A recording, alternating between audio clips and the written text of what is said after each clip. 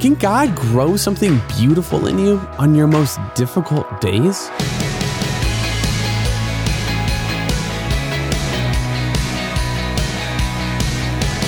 Hey, I'm Dylan, and you're listening to Unlocked, your daily key to unlocking God's Word in your life.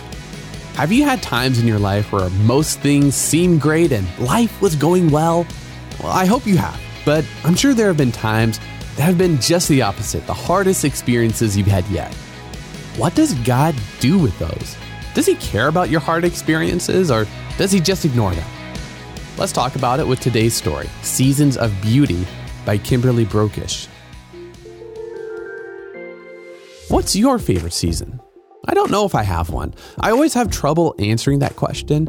There are things to love and not love about every season. In winter, I love the snow, the beauty of the world just being covered with a blanket of white. The cold certainly isn't my favorite thing, though. In spring, watching the plants sprout and the earth come back alive is rejuvenating. In summer, the heat makes it fun to swim and kayak. In autumn, watching the trees change color before the leaves begin to fall is beautiful. With every season, I'm reminded of God's wisdom in creation. He is the one who crafted the seasons with beauty. He is there in every season. This is true not only for the seasons of the earth, but also for the seasons of our lives. He is there, and he adds beauty, things to be thankful for, in every season. I've been going through a season of health issues and unemployment, and this is a season that definitely has struggles. But through all of it, I've felt God's presence, and he has shown me beauty many times over.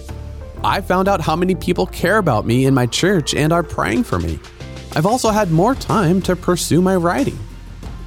Whatever season you're going through right now, no matter if it's a great one or not so great one, God is with you. He loves you, and he is making this season beautiful. All right, let's think about this for a second. Isn't it amazing that the God who created the earth with all of its beautiful seasons wants to be in relationship with us, his creation? Jesus is God with us, Matthew 1:23. And because he died and rose again, everyone who puts their trust in Jesus gets to be with God forever. When Jesus returns, he will put an end to all pain, sorrow, sickness, and evil. And in the meantime, Jesus promises to be with us moment by moment. He brings beauty to our lives, often when we least expect it. What beauty can you find in your current season? Consider taking a moment to thank God for this. What season of your life have you felt God's presence most in? If you've never felt close to God, that's okay. You can ask God for this anytime. He loves answering these prayers. Now, as you and I can read in Ecclesiastes 3:11, he has made everything beautiful in its time.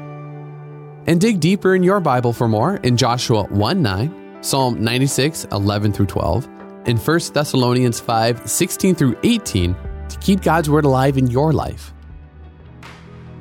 Unlocked is a resource from Keys for Kids Ministries. What did you think of today's story?